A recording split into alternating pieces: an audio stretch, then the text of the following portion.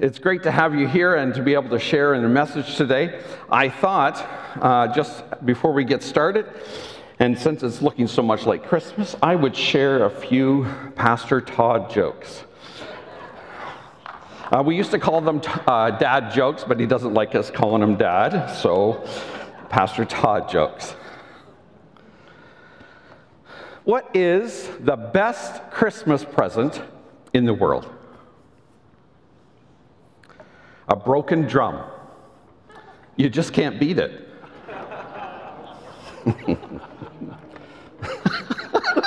Okay. No booing, all right? It's not a good way to start.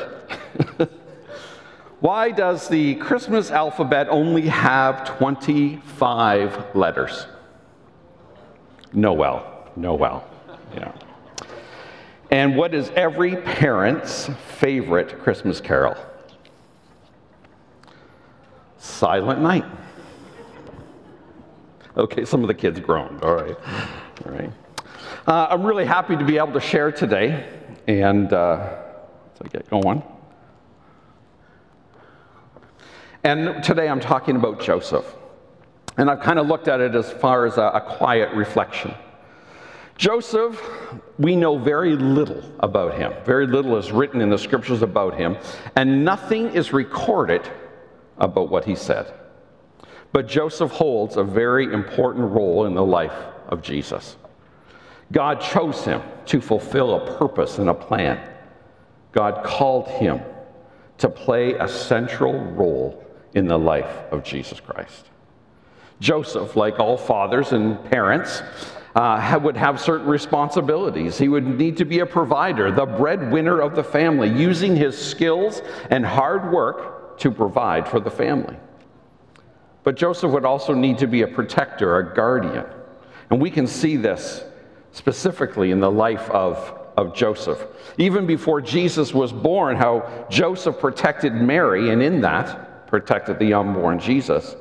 But also then as they traveled to Bethlehem, and then they would have to flee to Egypt, and then back to Nazareth. Joseph would also be a guide, a teacher, an instructor in things of life, but he also taught Jesus to be a carpenter. He would be a tutor, a trainer, a disciplinarian. Now, it's unsure what Jesus was like as a boy. We read in Luke chapter 2 that he, Jesus, went down with them and came to Nazareth and was submissive to them, just like every other teenager that we know. Joseph would also be an example and a role model. Do you think Joseph felt ready for that task when God called him? Do you think he felt qualified, prepared? Would you? How would you feel if God had called you to fulfill such a role? Our scripture today, I'm going to invite you to stand, is found in Matthew chapter 1, starting to read at verse 18.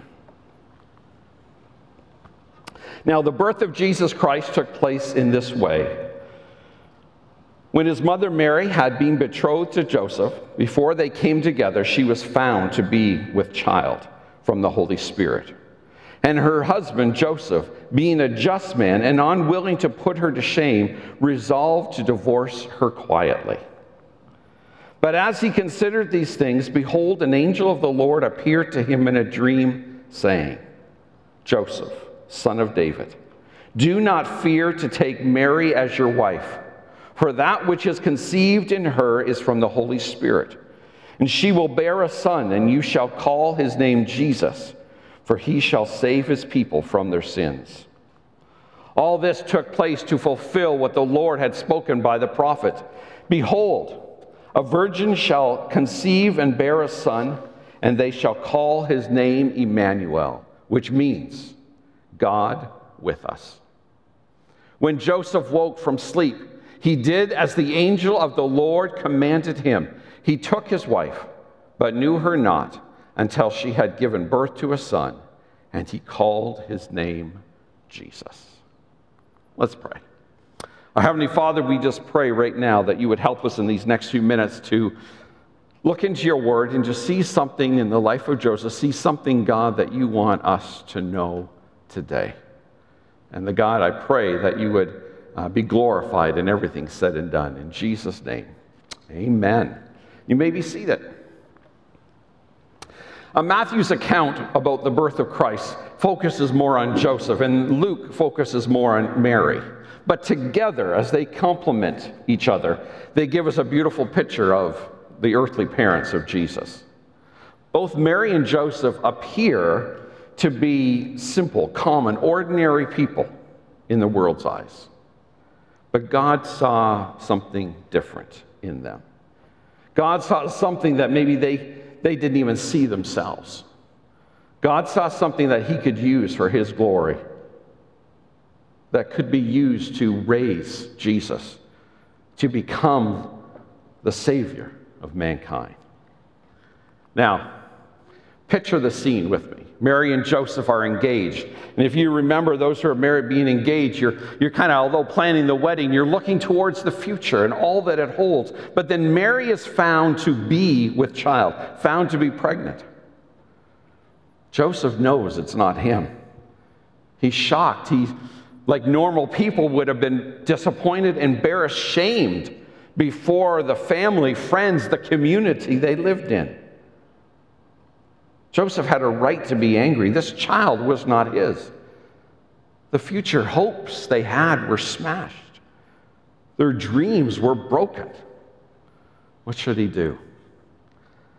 How should he react?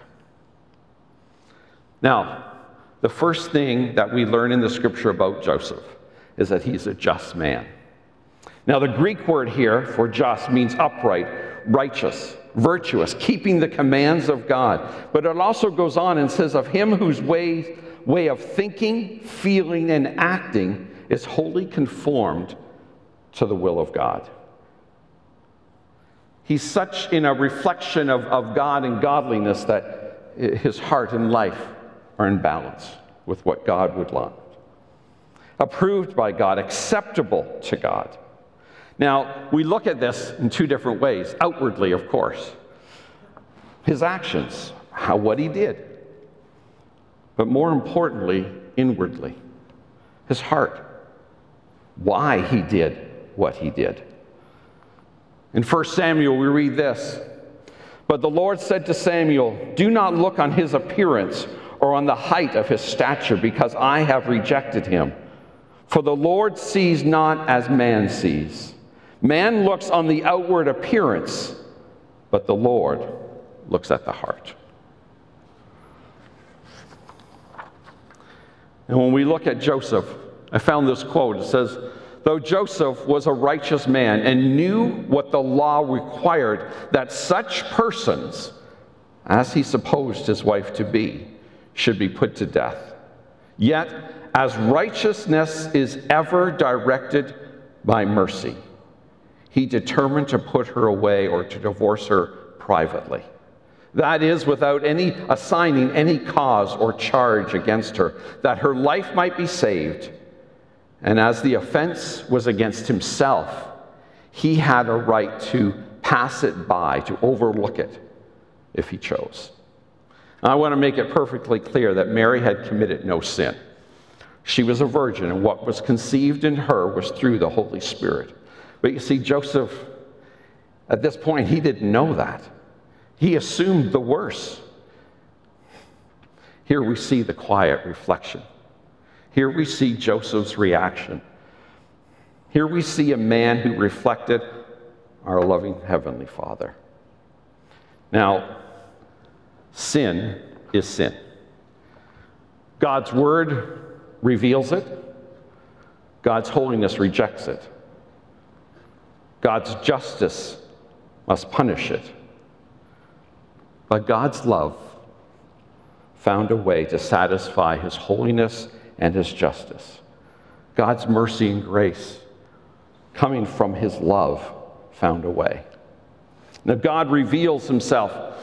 And I like in Exodus, where Exodus 33, dealing with Moses, that God puts Moses in the cleft of a rock, in a like a cave, and then says he covers him there with his hand. And God passes by and allows him to see behind the back part of God. Because God says that no one can see God's face and live. But then in Exodus 34, God proclaims who he is. And we read this. The Lord descended in the cloud and stood with him there and proclaimed the name of the Lord.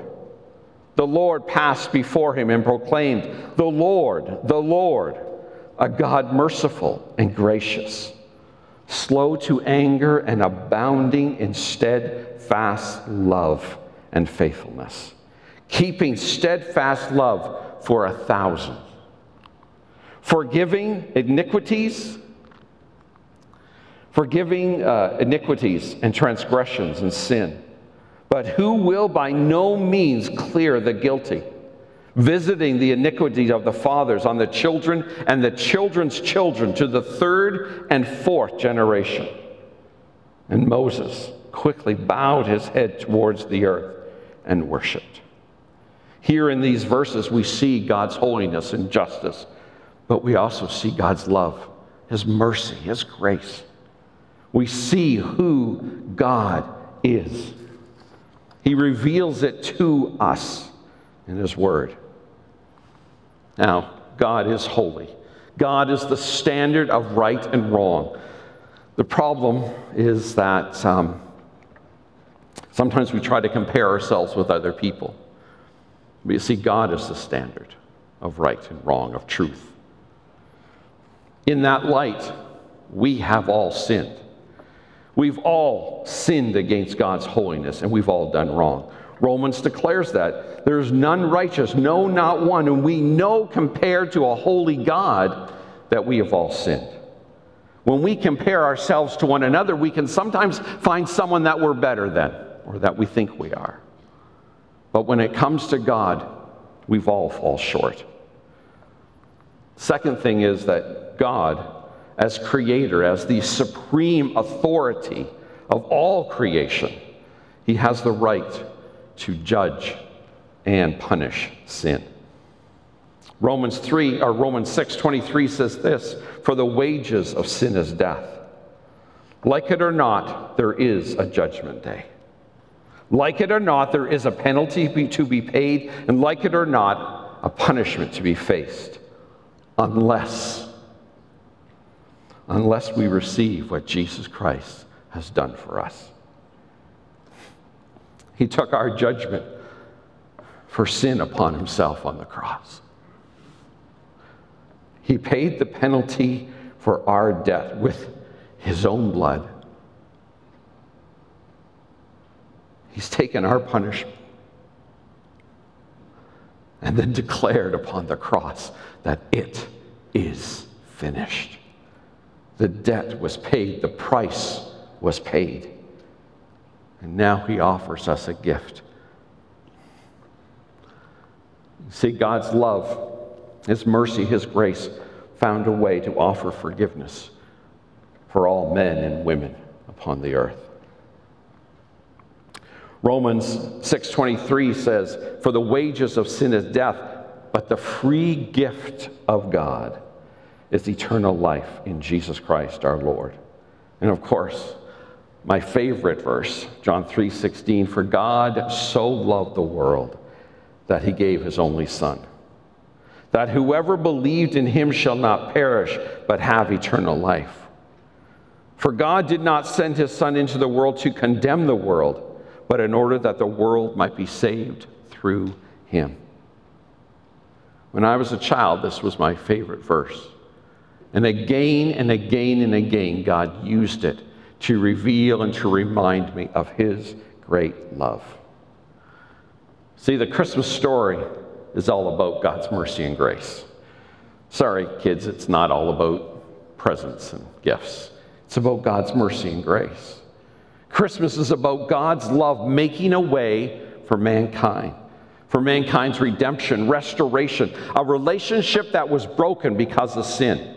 Because God is holy, he cannot be part of sin or sit apart of him. That relationship that God created us to have was broken. But God found a way to restore it. The Christmas is about God himself coming down to earth to pay the price for our sins. You see, the debt we owe is to God. See, that's who we've wronged. God needed to be paid. What's incredible is that God paid the price with himself to himself.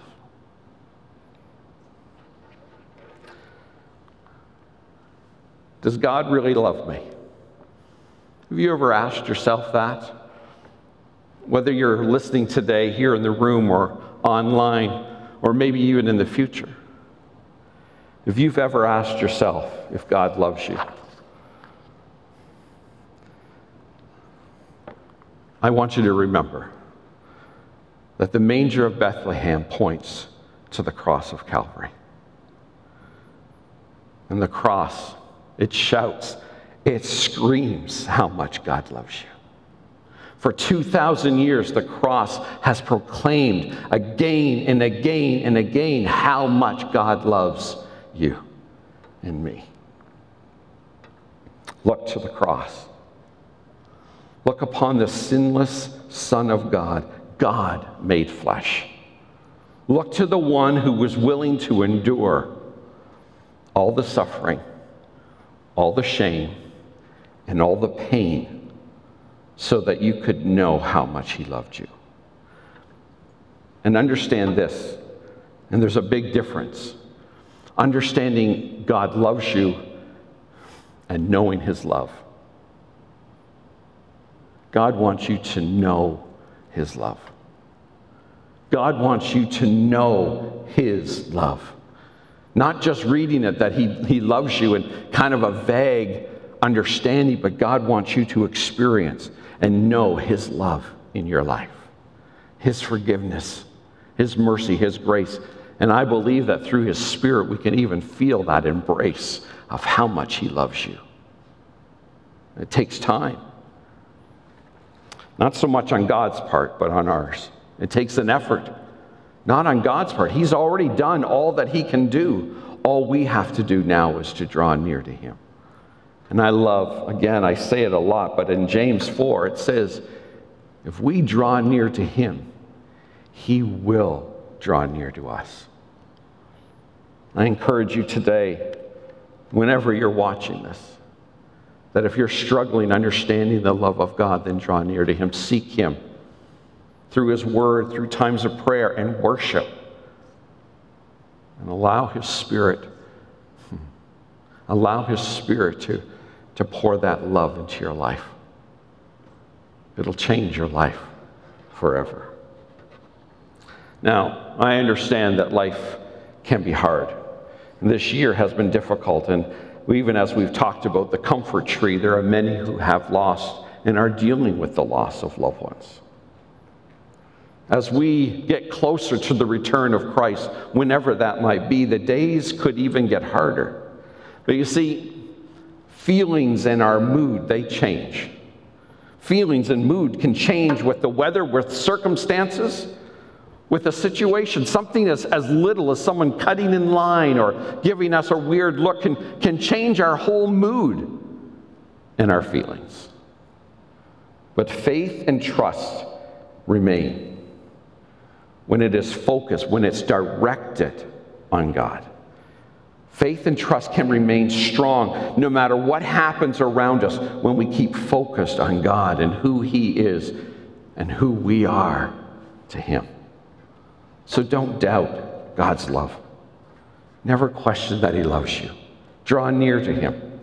Because from the cradle to the cross, from the baby boy to manhood, Jesus is God's love that came down to us, that came down for you. And they shall call his name Emmanuel, which means God with us. Let's go back and look at Joseph. Let's look back at his reactions. First, we read that he was unwilling to put her to shame. Whether this was an arranged marriage or true love, when Joseph found out that she was with child, he did not want to put her to shame. Here we see a gentleness and a kindness in Joseph. Here we see a reflection of mercy and grace in Joseph. The second thing we read is that he was going to divorce her quietly. He was not looking for revenge. He didn't react according to his pride or hurt pride and wanting to get even, wanting to make an example, wanting to make it clear that she was in the wrong. That cost Joseph something, to do it quietly. He had to set aside his own feelings, whatever they were. And here again, we see a reflection of what God was willing to do for you and for me. Lastly, we read that he did as the angel in his dream had commanded him. How different his world and his own life became when he awoke that morning after his dream. The sun was now shining again. I'm sure there were clouds of fear, uncertainty, doubt within his own life of what had been entrusted in him to do and to be. But he had been called, chosen, picked to be part of God's plan. His response was one of obedience. No apparent doubt or delay, no debate or uncertainty, no questioning or skepticism, no stalling or taking his time. Just surrender to the will of God. The responsibility of raising the Son of God, the Messiah, the Savior. I'm sure there was fear, doubting of his own abilities and qualifications. Who was he to raise the Savior of the world? But the angel spoke those words to him: do not fear. God's plan of salvation came from the very heart of God. His love for mankind, his willingness to pay the ultimate price with his own surrender. Jesus becoming man, and where that would lead him. See, the Christmas story began with surrender and obedience, with faith and trust. Sometimes we think of the Christmas story as the manger in Bethlehem, but it started, even as we've read, back in Nazareth. That story started with Mary and Joseph taking those steps of obedience and surrender to the will of God, even when it cost them greatly, personally. At Christmas, we focus on the manger, at a baby being born. The promise of God wrapped in swaddling clothes. But God's plan of salvation is a bigger picture, a bigger scene. The story of God's love extends 33 years into the future, to a cross on a hill, to a debt being paid. Again, for God so loved the world that he gave his only Son, that whoever believes in him should not perish, but have eternal life. Isaiah 53 says this is that first part. I love Isaiah 53. When we were in Israel a couple years ago, we were at the Garden Tomb. We had communion there. And on one side of the park that's been developed there for groups to go and to meet, there is one of the places that they believe was the crucifixion place of Christ. There's a rock wall around, and it's crumbled some, but they have some very old pictures of in that wall. You could see the shape of the wall looks like a skull, which is a possible location. It's now a bus stop. And although we could be offended, to me, I think it makes sense that if that is the place where Jesus died, that message wasn't meant to be left in one place, but taken around the world.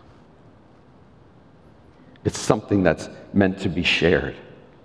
But while we were there in the evening, the lights were coming on, and we had our place in the garden where we shared. And I read Isaiah 53 as we shared in communion. But verse 10 has always stirred me. We read, yet it was the will of the Lord to crush him. It was God's plan to make Jesus suffer on the cross, to pay the price for my sin. That's never stopped stirring my heart. I'm not a kid anymore. No comments. But that message of God's love and what it cost has always amazed me and stirred me.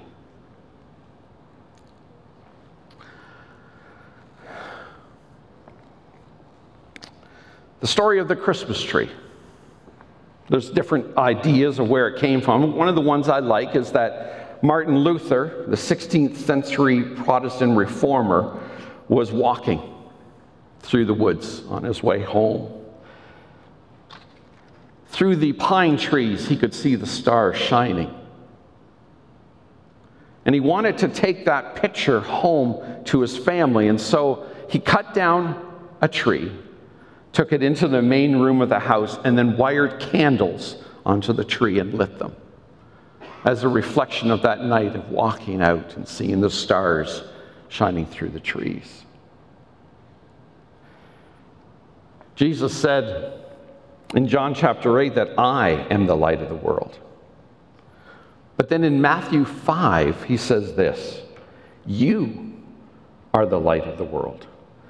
A town built on a hill cannot be hidden. Neither do people light a lamp and put it under a bowl. Instead, they put it on its stand, and it gives light to everyone in the house. In the same way, let your light shine before others, that they may see your good deeds and glorify your Father in heaven.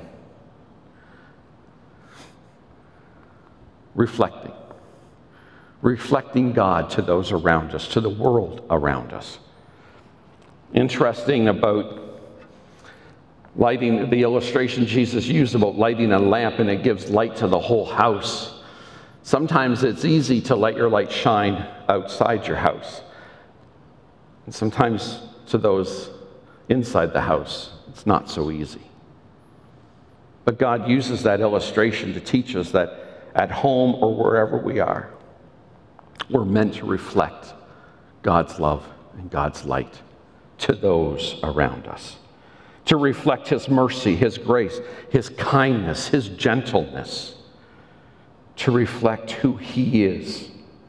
People need to hear about what Jesus did on the cross, but people also need to see it in our life and how God changes our life and is changing our life. When we look at ourselves and we know we are not perfect. But God's working in us.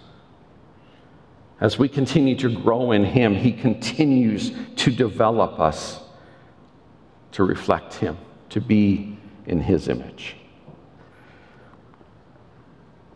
Again, Jesus speaking in John, He says this, "A new command I give to you, love one another as I have loved you. So you must love one another. By this, everyone will know that you are my disciples if you love one another." Those are powerful words. We can read them over quickly, but sometimes they're harder to live. Joseph, again, whether it was an arranged marriage or not, he had a choice of what to do. He chose to show kindness, gentleness to Mary. And then when God revealed His plan, He took her as His wife.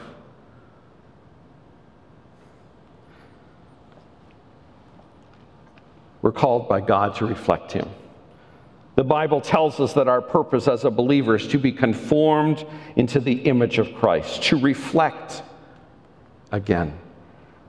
His character to those around us. If I can, I'm going to invite the worship team to come back, Pastor Scott. And that last song we sang, Build My Life, I thought would be a great way to close if they'd come.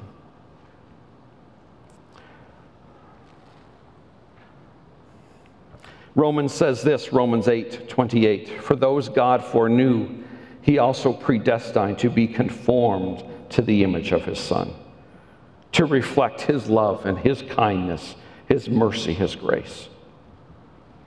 Life can throw us all different kinds of ways. 2020 will go down in the record books as one of those years. Life can be hard, and I don't belittle the hurts that people have and are experiencing. But you see, we're not called to reflect ourselves. We're called to reflect him in us, to the world around us. I love sunsets. Sunrises, I hear, are beautiful, but they're too early, so sunsets. And now with the snow, things are brighter, and also when the moon comes out. It's incredible, God's creation, the stars, the moon. What's amazing about the moon, and you can probably remember a night, maybe a full moon, where it just seems so bright out. But you see, the moon has no source of light within itself. It reflects the light from the sun down to earth at night. And yet it can be so bright, especially when it's full. God wants to shine in your life.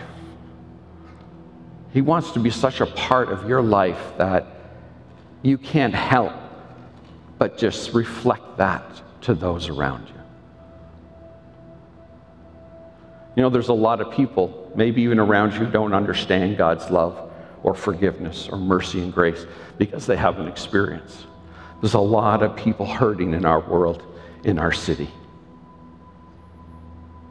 Jesus came for those who are hurting and sick. He came to those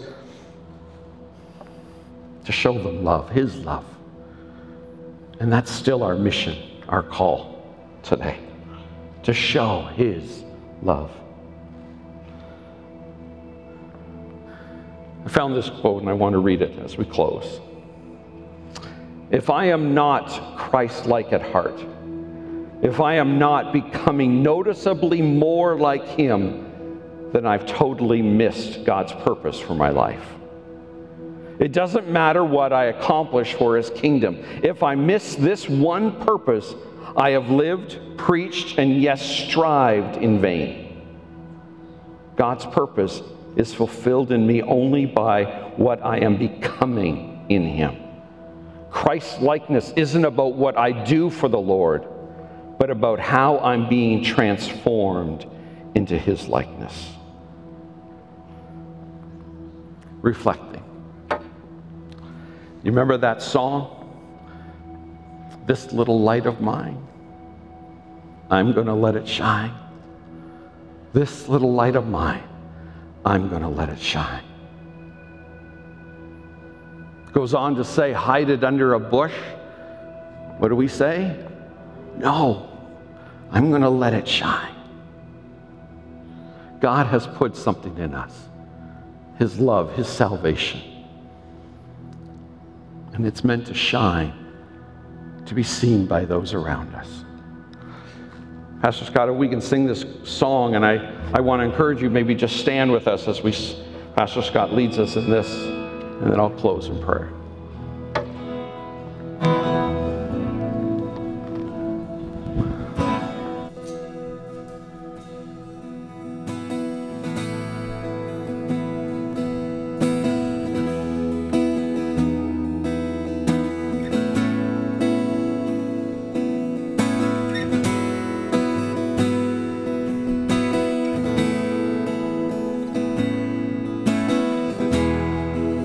Worthy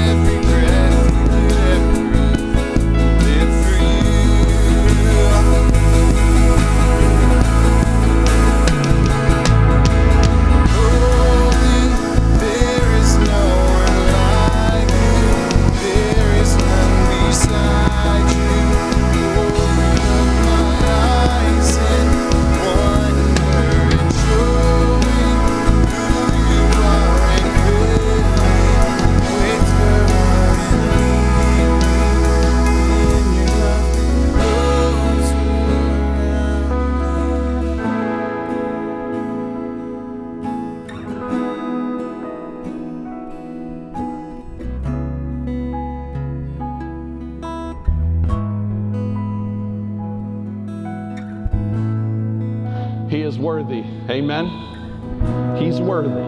Amen? You can't be too loud, sorry. Put the mic back. That'll help. He's worthy. He's worthy.